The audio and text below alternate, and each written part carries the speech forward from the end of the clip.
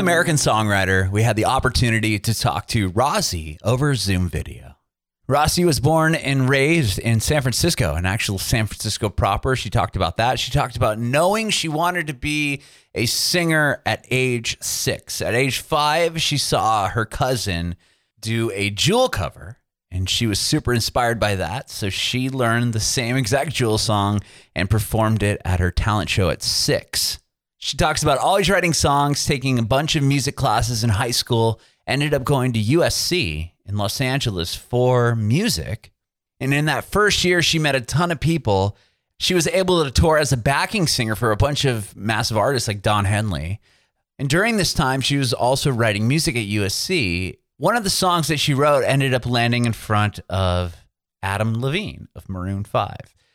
He hears the song, loves it, sends her an email saying, I'm going to start a record label and I want you to be the very first person I sign. So she gets signed to Adam Levine's label. He puts her on tour with Maroon 5. She talks about singing Christina Aguilera's parts on tour for Moves Like Jagger.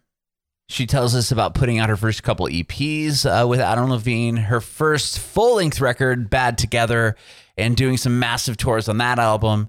And she talks a lot about her brand new record, which is coming out. She says she started writing it kind of right after Bad Together came out. She was done with that phase, that snapshot in her life, and she started writing this new record, which she's super proud of. The song that she's got out right now for the record is called Hymn for Tomorrow. There's an amazing music video that accompanies it, so definitely check that out. And you can watch the interview with Rozzi and myself on our Facebook page and YouTube channel at Bringing It Backwards. It would be rad if you subscribe to our YouTube channel and follow us on Facebook at Bringing It Backwards, and follow us on Instagram and Twitter as well at Bringing Back Pod. We'd appreciate your support if you follow and subscribe to our podcast, wherever you listen to podcasts. We're Bringing It Backwards with Rozzi. So this podcast is all about you and your journey in music and how you got to where you are now. And we'll talk about the new record that you have coming out. Yeah, amazing. Very, very cool. Awesome. So did read that you're born, were you born in San Francisco or just raised in like the Bay Area? Born in San Francisco, raised in San Francisco. San Francisco. San Francisco itself, the city. Yes, proper, the city proper. Oh, very, very cool. I'm just curious because I lived up in the Bay Area for about 5 years. But where'd you live? I lived in like Walnut Creek, East Bay. Yeah. Amazing. Yeah. But, I mean, now it's weird because I always think of San Francisco as my home, but I haven't lived there in a long time. So it feels like a long time since it's been that. But yeah. Where are you at now? Los Angeles. Okay, very cool. I was born and raised in Southern California, San Diego. Was in San Francisco for a bit, came back down, and now I'm actually in Nashville. So I love Nashville. I spent a lot of time in Nashville writing. I mean, it's been some of my favorite writing experiences. Obviously, I guess everyone says that. That's the city of songwriting, but I've had the greatest time. Yeah. That's amazing. Yeah, my family and I literally moved here a month and a half ago. So how is it? We love it so far. It's such a different pace here. I don't know if you felt like that, but like, Southern California, I feel like is like everyone's like in a hurry. Yeah, no, totally. The main thing I remember about Nashville is like, I didn't have a car when I was there for a few weeks. So I was Ubering and everyone talks to you. That's the thing. Right? That's every Uber driver and I usually listen to music and I don't talk. And I realize like really quickly, like, that's not okay. Like you have to engage. Like conversation. Yeah. But everybody's so nice. And it's so weird. Like if you need to make a turn or something, instead of just like not letting you go, they're like, oh yeah, come ahead. Oh, nice. I know. Like no one's it's also fun. I've gone out a lot in Nashville and it's so fun. I love it. That's the one thing like we haven't really had a chance to experience because of the world kind of being shut down. But I will say here, it is definitely a lot more lax on the mask and COVID situation. I mean, I would assume so. Yeah. I have a 4-year-old turning 5 on Friday, and he plays t-ball, and I'm somehow the coach of his team. Basically, there wasn't enough people. But like you go to the game and there's just like no one in masks and just business as usual. It's pretty bizarre. All right. Yeah.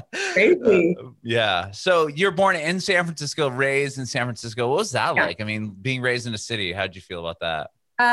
Amazing. I mean, I've always really, it's funny. Actually, my boyfriend makes fun of me because he's like, San Francisco's not a city. You're not from a city. He's from New York. So he's I'm from a real city, but I always felt like I was from a city.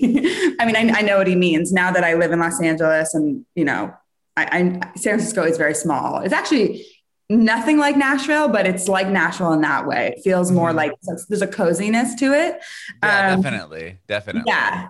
And the thing about San Francisco that, I mean, when I was growing, I think it's pretty different now, but when I was growing up, it was like everybody's parents were like aged hippies. So the vibe was like very creative and like weird. Everyone's like kind of like, once I left, I was like, oh, we're all weird in the Bay Area. Like there's kind of like a different, creative spirit or something that I really loved. I don't really know if it's like that anymore. It's kind of like a tech town now. So right. Like as I was moving, like they were like trying to turn the Tenderloin into like, I think like Twitter was going in there or something. Like so it was pretty bizarre. Like I remember seeing that they're like, okay, we're going to make free Wi-Fi in like this area. And I'm like, you're going to give free Wi-Fi to like the Tenderloin? I don't even understand that. Like how about housing first? And then right. Let's clean up the area. Let's get the needles off the street and then worry about Wi-Fi. But yeah, it was just interesting to me but then Twitter went in there. So then it all kind of clicked at that point. Exactly. That's like pretty much exactly how I would describe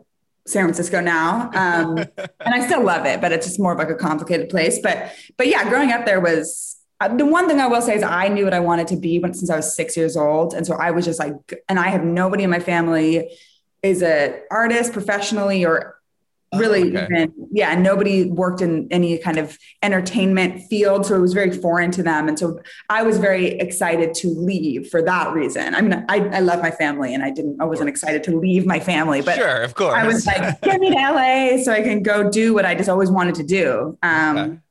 So that was one. 6 years old, you knew that this wanted to be your path. What got you into music?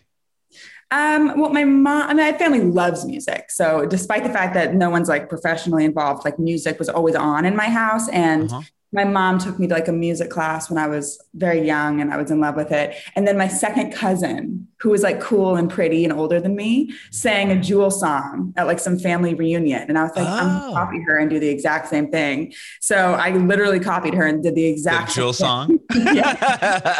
Which one? I'm just curious. It's called Fly. I learned it when I was 5. So it's like, for some reason it's embedded in my mind as either Fly or I'm Sensitive, but I could sing you the whole song. I won't right now, but that's what. But we have the time. No, just kidding. Well, that's awesome. It's a deep cut Jewel song. And now she calls me on Instagram. So it's really come full circle for me. That is amazing. She's so cool. She like, I did radio forever. And my program director in San Diego, he kind of discovered her, so to speak, when she was living in her van and playing like little coffee shops in La Jolla area in San Diego. Amazing. Yeah, she's got a crazy story. She was one of the only COVID live stream shows I bought tickets to. Really? I love her. And I saw her live when I was like a kid and I haven't seen her since. And now that we're Instagram friends, I was like, I have to see you again. And so COVID was the best I could do. Yeah. That's rad. And she's so cool about like talking in between songs. She's like a very storyteller. Yeah. She tells a lot of really amazing stories. That's awesome. So you learn, so 5 years old, you're learning Jewel, 6, you're singing it. And then that was it. I sang at the school talent show and it's a very vivid memory. I just like sat down on the bleachers and I was like, oh, okay, that's what I'm going to do forever. I was sold. Yeah. Sure. And then did you pick up an instrument quickly after that or? No, I mean, I always attempted to play piano and guitar and I really it never clicked. I was just really bad. And then I was like, okay at piano always, but COVID is really when I had to now I feel like a piano player because I kind of was forced to be, because I had to do so much by myself that I just had to play piano, which I could play, but I just wasn't very confident at it. And now that's been a silver lining for me. Now I'm like, oh, I play piano. That's awesome. Well, yeah, a little. Yeah, exactly. That's nice. The one thing that can come out of that is the time that you can spend on like mastering more of a craft. Yeah. Okay. Yeah. So you start singing at 6, and then I did see you attended like a musical program, right, in Marin County. Oh, I guess, I mean, my high school just was like, again, it was like arty Bay Area. So we had like our music program was like, instead of choir, it was like soul band.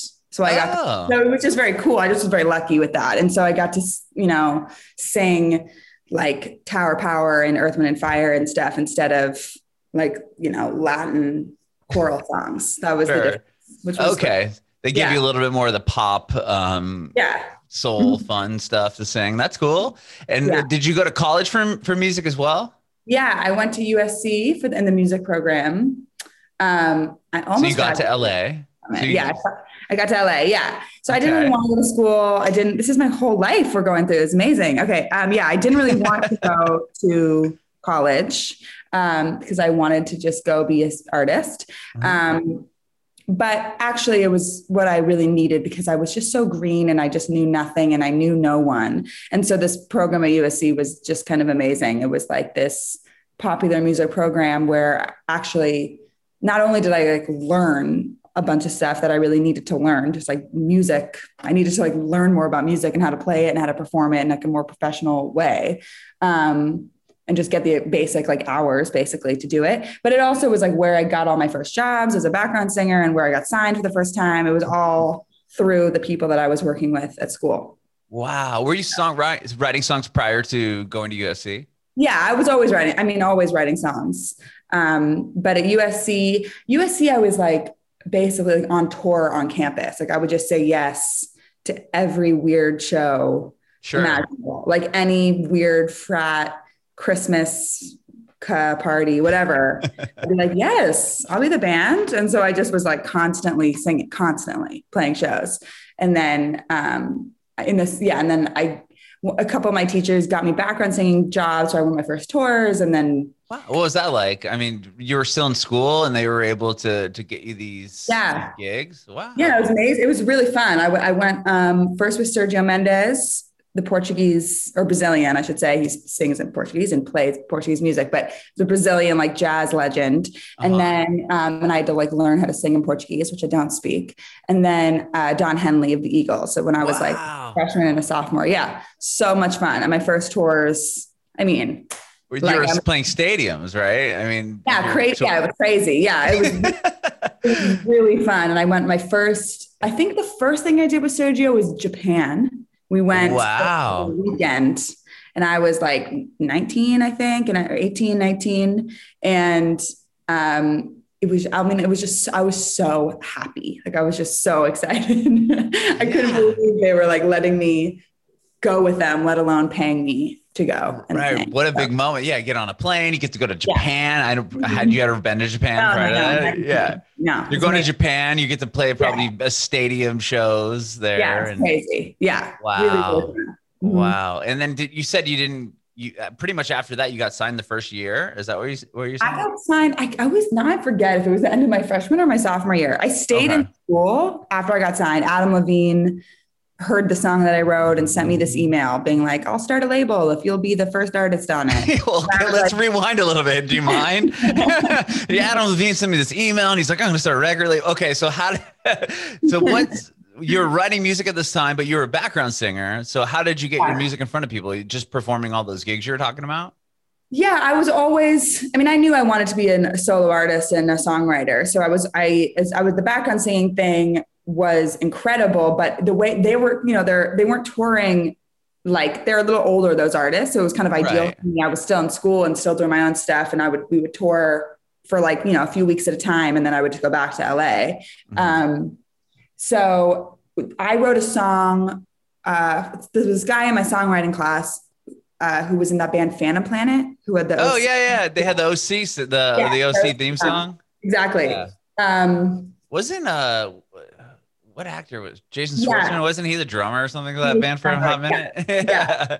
So this guy's name's Jacques, and he was one of the band members, and he was like taking the song. I never really understood why he was in this class at USC. I think he was like just taking it he wasn't getting a degree, but whatever. He was there, and he asked me to go write this song with him to try and like pitch a song to Janelle Monáe, which I had never done. And we finished it with another guy from Phantom Planet who was managed by Maroon 5's manager. So they all heard it that way. They heard it when I sang the demo. So they just sent it to Adam, and he sent me that email. It was crazy. It was totally- where are you when you receive this email? And tell me about this moment, because that must have been massive for you. At my friend Matthias's Cinco de Mayo party off campus. Okay. And you get like an alert on your phone, or are you checking it? Yeah, I was on my phone, and I checked it, and I had my friend read it. I was like, does this say what I think it says? And he's like, yeah. I was like, okay, I gotta go. And then I went, and I spoke to Adam, and it was crazy. It was very surreal, very, very fairy tale like in a lot of ways. Sure. Yeah, and then does he help you put out that first EP that you released? Like, tell me, because you released an EP called Space. So like what year are we like, he asked you to do this, and then do you guys meet up, and like, how does that process start? Because he's kind of been a huge advocate for you. We kind of just start like hanging out, and he'll bring me to, I played some shows, and he would come, and we would just send songs back and forth, whatever, just kind of like a mentorship vibe. And then he took me on a bunch of tours. So I used to do the Christina Aguilera part on Moves Like Jagger every night with Maroon 5. Okay. That was when that song was huge. Right. Yeah. And then he had me open for them. I was opening for them all the time, which was really fun. That's huge. And so then we put those first things out before. Yeah. That's where that came from. Wow. Okay. So you put out that first record, and then tell me about the years. So during all that, excuse me. So you put out you put out the EP Space, right? That was the first EP you put out? Yeah. Okay. And then after that, did you release another EP before your first full record? Yes, I released another EP. And then the truth is Adam opened so many doors for me, and it was an amazing opportunity. And that's where I got my start, which was incredible. Sure.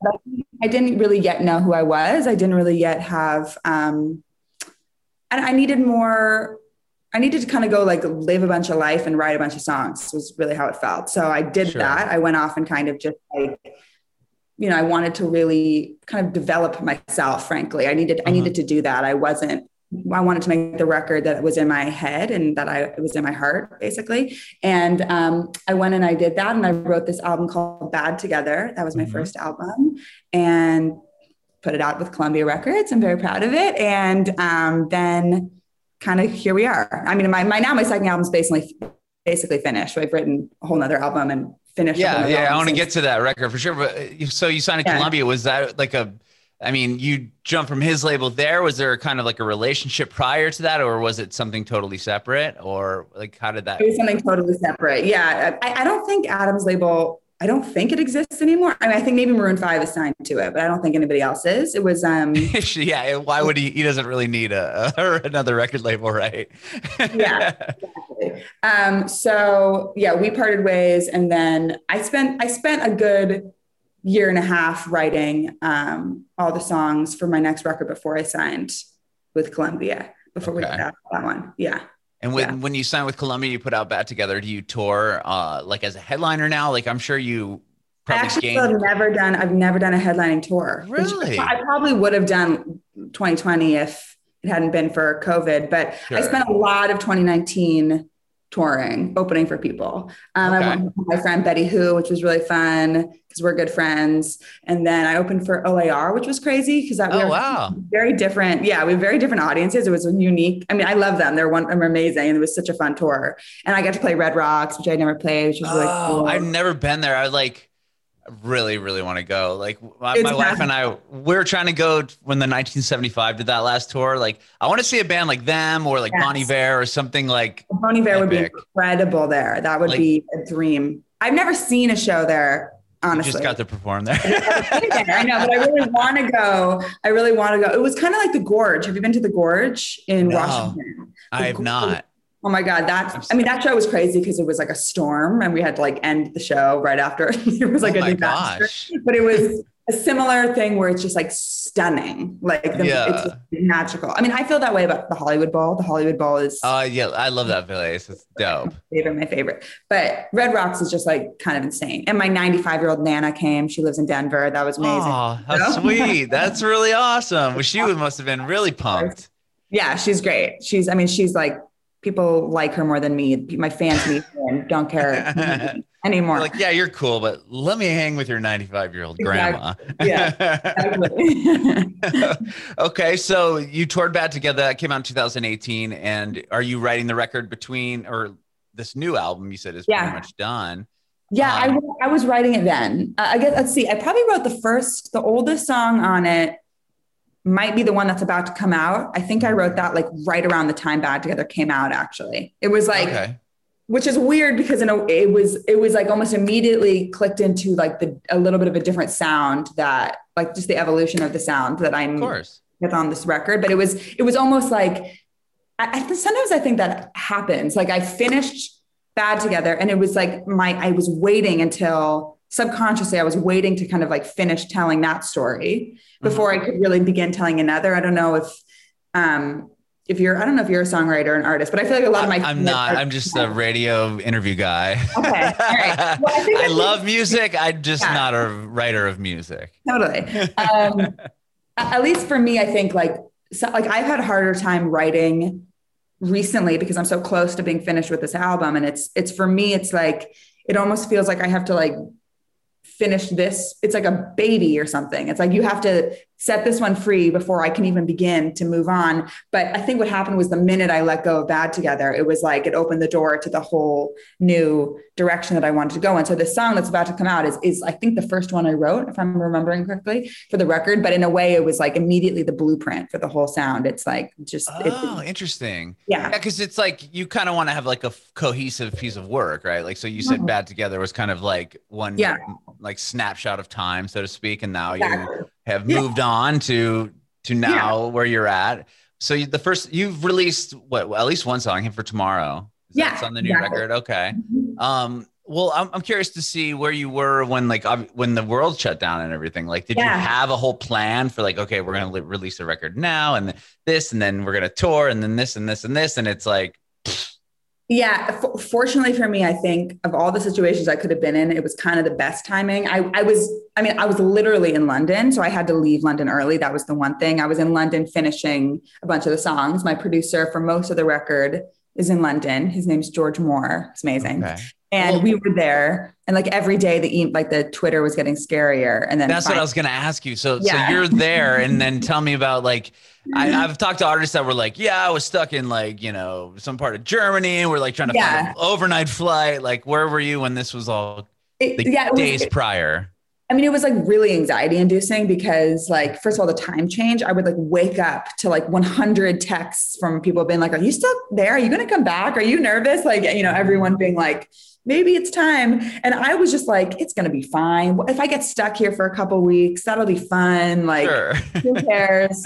And then I was getting a drink with my friend, which was like the last time I ever did that. And we were sitting there and she was like asking me if I was we were both like, what's going to happen? And then I literally look at my phone and it was like, California's shutting down. And everybody I know was like, you got to come home. Mm-hmm. Yeah. Cause they were like closing borders. I mean, they basically, Trump came out and said, we're shutting everything down. And then I'm sure that must've been like a high anxiety moment. I was like, okay, we have to change my flight right now. So we changed it and I left the night. I literally left the bar, went home, packed. The next morning, I went back to the studio at like 9 a.m. to sing one last thing. And then I went to I brought my suitcase and then went straight to the airport and came home. And it was like really funny when I think about it on the plane. No one's wearing masks. No one. Everyone's like wet wiping everything, now we know it's like not the thing. It's like everything is about the masks. And I think I drank they gave me like a free extra carafe of wine on the plane. I was nervous. I was like, it was so scary. It was like,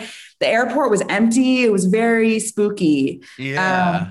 And then I Yeah. And then the world shut down. But because I had just in time been to London, we were able to really like kind of just like set the foundation for the rest of the record. And now George and I have been able to finish stuff remotely. I've recorded some stuff over here and sent it to, it's been fine. We've been able to totally finish it.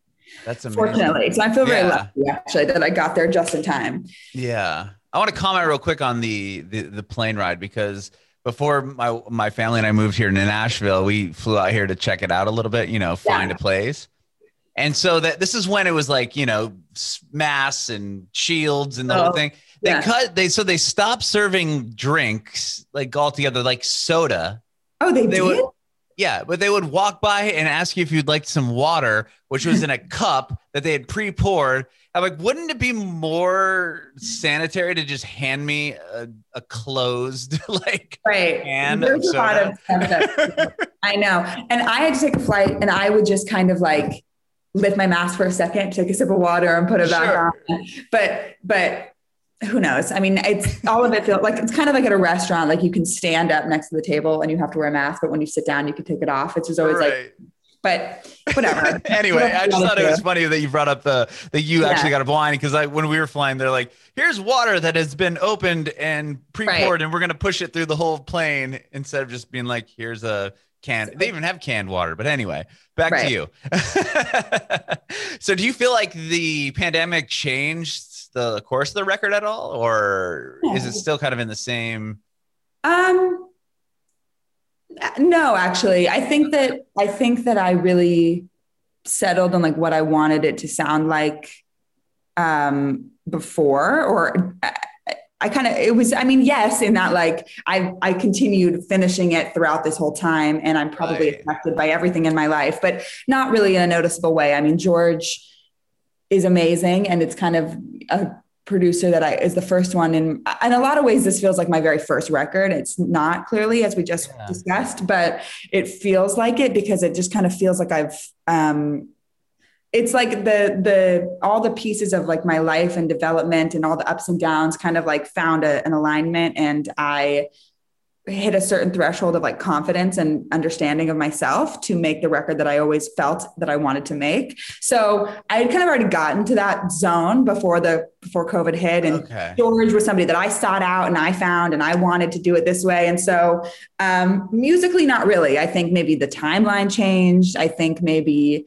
possibly like some of the creative and visual directions, that we've gone with have been affected by that, but not really, honestly. I think it's it's more like the time in my life is what this record, what it is, not the time of the world. The tone had already been set prior to the thing happening. And I've had a really hard time writing songs, partially because what I said, like, it's hard for me to write when I am so close to finishing something else, but also because like the Groundhog Day-ness of COVID, I haven't found it very inspiring. I mean, I've written a couple of songs that I'm very excited about, but mostly it's not been a songwriting time for me. So I've heard that. I've heard a couple of other artists say like, how much inspiration am I going to get off these same four walls that. Yeah. And I know it's possible because I watched my boyfriend write like 5 songs a day. So I'm like, okay, well, it's possible. Like, let me tap into you a little bit. Yeah. For me, it just hasn't been that time. Yeah. So, well, you're talking about visuals too. You released a music video for Him for Tomorrow. Yeah. And how was that? Was that different? Was it like? Yeah, it was unlike anything I've done because the whole thing was really trying to recreate this movie, Run Lola Run.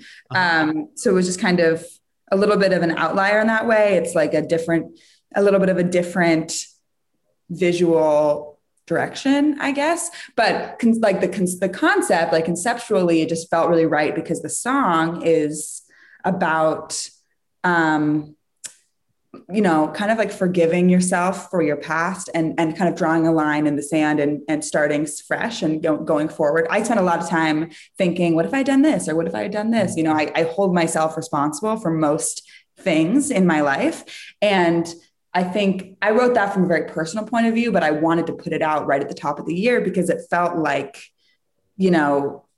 obviously nothing changed overnight, but it felt like there was a new beginning, a new administration and vaccines. It felt like there was like some light at the end of the tunnel. And I wanted to kind of provide a little bit of soundtrack to that. And the movie Run Lola Run is this whole thing where it's like the butterfly effect. It's like the same exact series of events happens 3 times back to back in the movie, but subtle differences completely change the outcome. And that's kind of something that I struggle with. And like, if I had just done this, would it be different? If we had just done this, would everything be different? But really what I'm trying to say is you just got to keep moving. Like, you just got to keep going forward and look forward rather than look back, basically. And it's a message to myself, but that's what I was trying to share with everybody. I love that. And you had Alex Wolff, who's in a bunch of movies, and that's my boyfriend. Oh, it is. Oh my gosh. I didn't know that. As a favor to me, but yes. Wow. I didn't realize that he was a songwriter as well. Maybe it's just that flew over my head. He's incredible. Yeah. He and his brother have a band, and I won't say anything about it, but their new album is the greatest thing ever. It's absolutely incredible. That's so cool. Yeah, I just was like, oh yeah, she had him, and like he's in Jumanji, and like in movies. Like, that's so cool. Yeah. That's awesome. That's really awesome. Well, so you said another single coming out that hasn't come out yet. Him for Tomorrow's out. Is there a timeline on the record, or are you going to? Yes. Okay. I never know if I'm supposed to say it, but I'm just going to say it. My next song comes out on May 6th, and it's called I Can't Go to the Party. And it's the one I said that I wrote. I think it's the first one of this record, if I really think about it correctly. And it's kind of like a mad, sad, sexy, moody, fun breakup song, kind of. But it's sonically something I've always wanted to make. It's like a Lauryn Hill soul song. And that's what this record, I hope, is for people. So it feels like if Him for Tomorrow hadn't been so timely with the beginning of the year, this song would have been made the most sense. Is like, this is the record that's coming. It's very much like I said, the blueprint. So, and I made a music video last week that I'm so excited about. My best friend's boyfriend is Jack Beggart, and he is an amazing music video director. So we made it last week and stayed up for 22 hours and filmed all through the night. So it's going to be cool. And hopefully it's going to be as cool as it felt when we were making it. So I'm sure it will. That's awesome. That is really exciting. And then what about actually, you'll be putting the record out, and there's a little bit of hope, and there's a light at the end of the tunnel as far as touring goes and playing shows. That must be pretty exciting. It's so exciting. I mean, I am really hoping. Yeah. So I have the first half of the album is going to come out in June. Okay. And then that's 7 songs. And then there's 7 more songs that are going to come out after that. I don't know exactly when, but throughout the year. And so theoretically, I want to go on tour tomorrow if I can. So I don't know when it's be possible, but hopefully maybe by the fall or something. I can't wait. That's what it looks like. If they're booking festivals, Bonnaroo, September, full festival, like Outside Lands, like 100. If they think they're getting 100,000 people together or close to it. I know. Fingers crossed. It's like, honestly, that's, as much as I'm feeling good about I got my second vaccine, I can feel like things are changing. That shows to me both going and performing is like not to be dramatic, but it feels like the reason for my existence. Like, it's my favorite thing on earth. And I haven't been myself without it, and I just really, really hope that can happen this year. 'Cause it's like, it's what I need. We all need. I think we all need that. Who doesn't? We all need it. Yeah. And artists are booking tours. I saw for November, and it's getting exciting again. Whoa, there's pre-sale tickets happening. Like, what is going on? Like, it's just so bizarre. I know, it's crazy. It's crazy. Well, I hope for the best, and as far as that goes. But I want to ask you real quick you have a podcast too. Yes, I do. So tell me about your podcast. My podcast is like my fun, side project that I think might be more successful than I am, honestly, because I do it with my friend, Scott Hoying, who's in Pentatonics. Okay. And we interview just really talented, amazing, successful people who are basically just the best at what they do. And it's called, You're So Good. And we basically just get our guests a little tipsy and try and get them to tell us how they got so good and then gossip with us. It's very fun. And we've had people like Michelle Kwan, who's an Olympian, also Adam Rippon, who's an Olympian, and Jonathan Van Ness and Bobby Burke from Queer Eye. And we've had Christina Perri, and we've had Betty Who. We've had Nile Rodgers is our next guest. We've had that's huge. We've had YouTube stars. We've had actors. We've had, I mean, it's like we've had like, just across the board crazy careers, and it's really fun. And hopefully it's very inspiring. I mean, it's basically what Scott and I do when we hang out, which is drink and like talk about our dreams and gossip. So it's pretty much just that on air. That's cool. I'm going to definitely check it out because our podcast is how you guys achieve what you're doing, and you're kind of going across the spectrum with all different types of people, and I love that. I'm going to definitely check it out. So thank you for sharing that. Very cool. Well, thank you so much, Rozzi, for doing this. I really appreciate it. I have one more question before I let you go. I want to know if you have any advice for aspiring artists. Yes. I would say take your time finding out who you are and listen to your instincts. And I think people say that all the time, like, listen to your gut, trust yourself. And I think the thing that I wish I understood was it takes time to know how to listen to your gut. And it takes time to even really have a gut that has something to tell you, like, I think being an artist is about expressing what it is like to be a human, and sometimes you need to go be a person for a while, have a bunch of life experience, learn some lessons, live some life.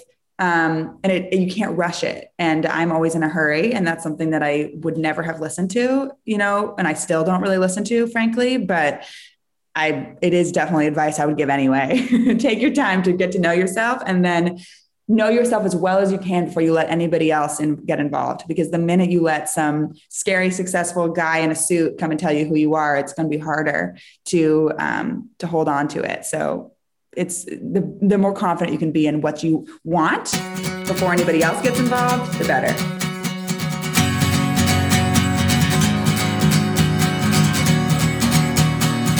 Bringing it backward.